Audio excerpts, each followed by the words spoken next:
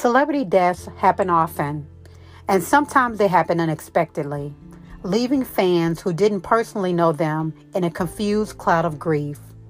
Logically, it doesn't make sense for a whole group of people to feel sad about someone that they personally did not know. Still, when the news broke that Kobe Bryant, basketball legend, and his 13-year-old daughter and seven others had been killed in a helicopter crash in California on Sunday, it was yet another reminder of how quickly life can be taken. Our guest speaker today is licensed clinical social worker DeShantra Moore to give us tips on how to deal and overcome with grief. DeShantra, welcome to the show. Thank you for having me, Afra. I appreciate it. Thank you.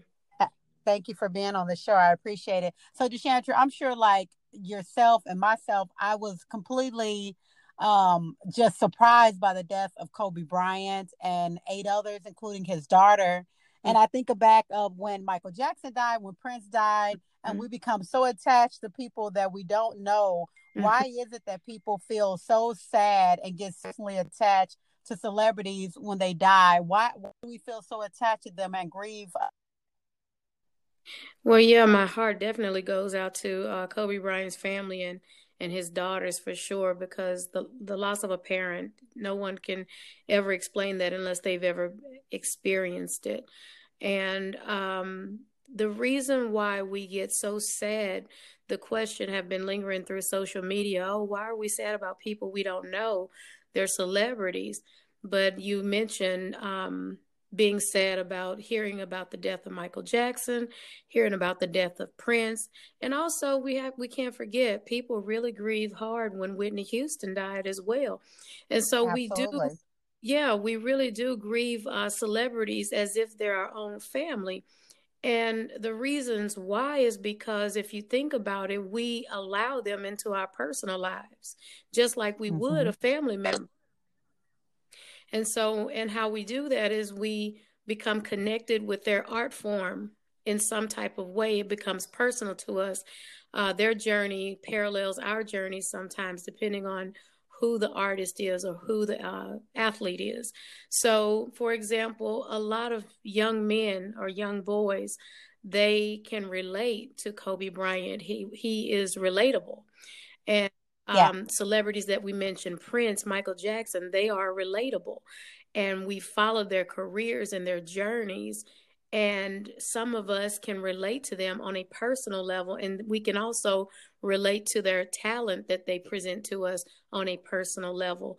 If we are a sports person ourselves, or a basketball player ourselves, or if we are a singer or entertainer, we begin to relate to them on a personal level. And if you think about events or monumental events in your life where you either got married or graduated, if those songs were out at that time, or you played one of their songs during your wedding or during graduation or your wedding reception, you made them a part of your life.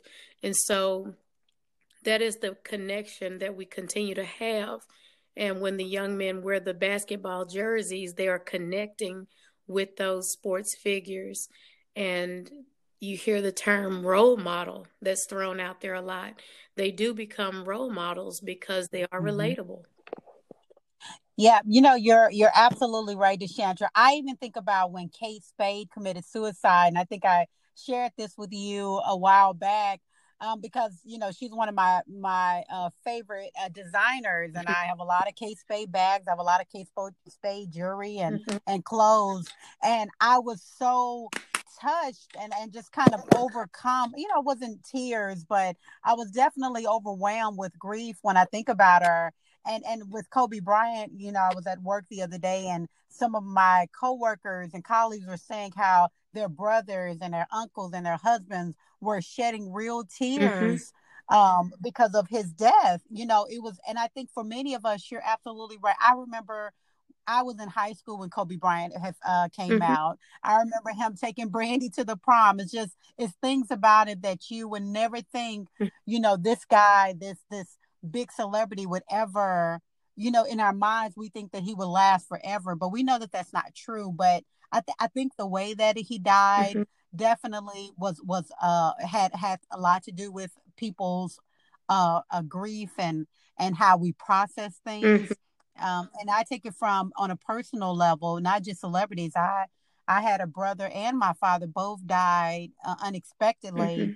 Mm-hmm. And that's even harder Yeah. grief. It's one thing to get an opportunity to, say your goodbyes, but when you don't have that Yeah. chance, when you don't have, when you don't have that opportunity, that can be even Mm. harder. What do you think for our listeners is a healthy way that people can deal with grief?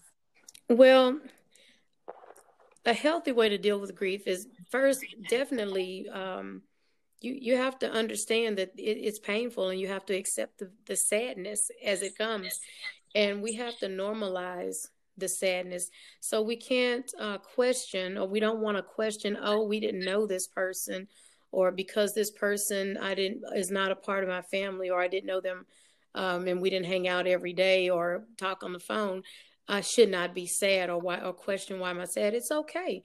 It's normal. It's a human emotion. It's a human feeling. Another human being has lost their lives, and another Mhm. family is suffering and in pain because of it.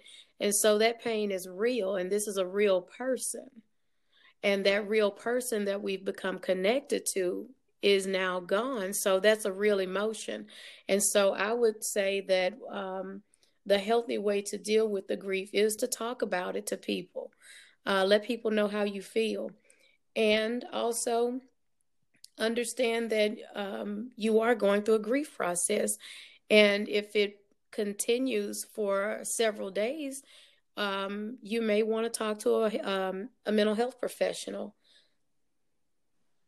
What about Deshantra, those who we feel that aren't grieving? Is it unhealthy to not grieve someone that you're close with? Not necessarily a celebrity, but is it unhealthy to not grieve properly? Like, is there a right or wrong way to actually grieve? I know everyone does it differently, but what about those who, you had a close relative or close friend and you're not grieving the way that I guess people think that you should?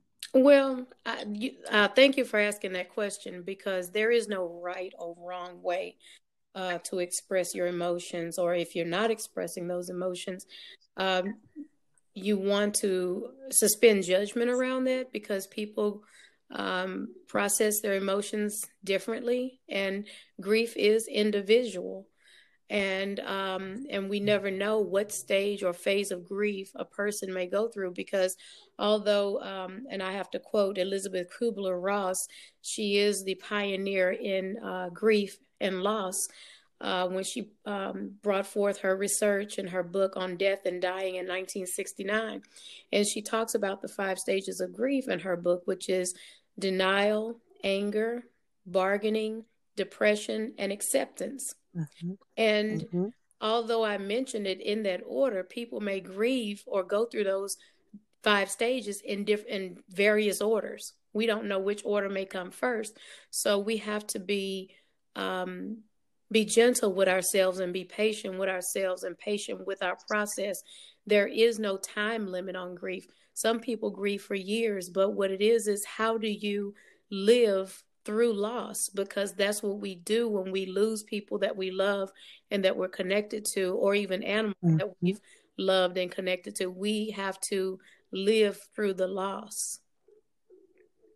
Absolutely, you're definitely right. Everyone, I'm speaking with Deshantra Moore, licensed clinical social worker, as we talk about dealing with grief of not just of a loved one, a celebrity, a friend, and the process. Question for Deshantra or myself, you can definitely hit me up on Twitter, Instagram, or Facebook, The Subject Podcast. We love to hear from you. Deshantra, thank you for speaking with us today. I love to bring you back on the show and maybe have a part two on dealing with grief and overcoming loss. Thank you for joining us Thank you today. for having me. I appreciate it. Have a good one. Thank you. Bye You bye. too.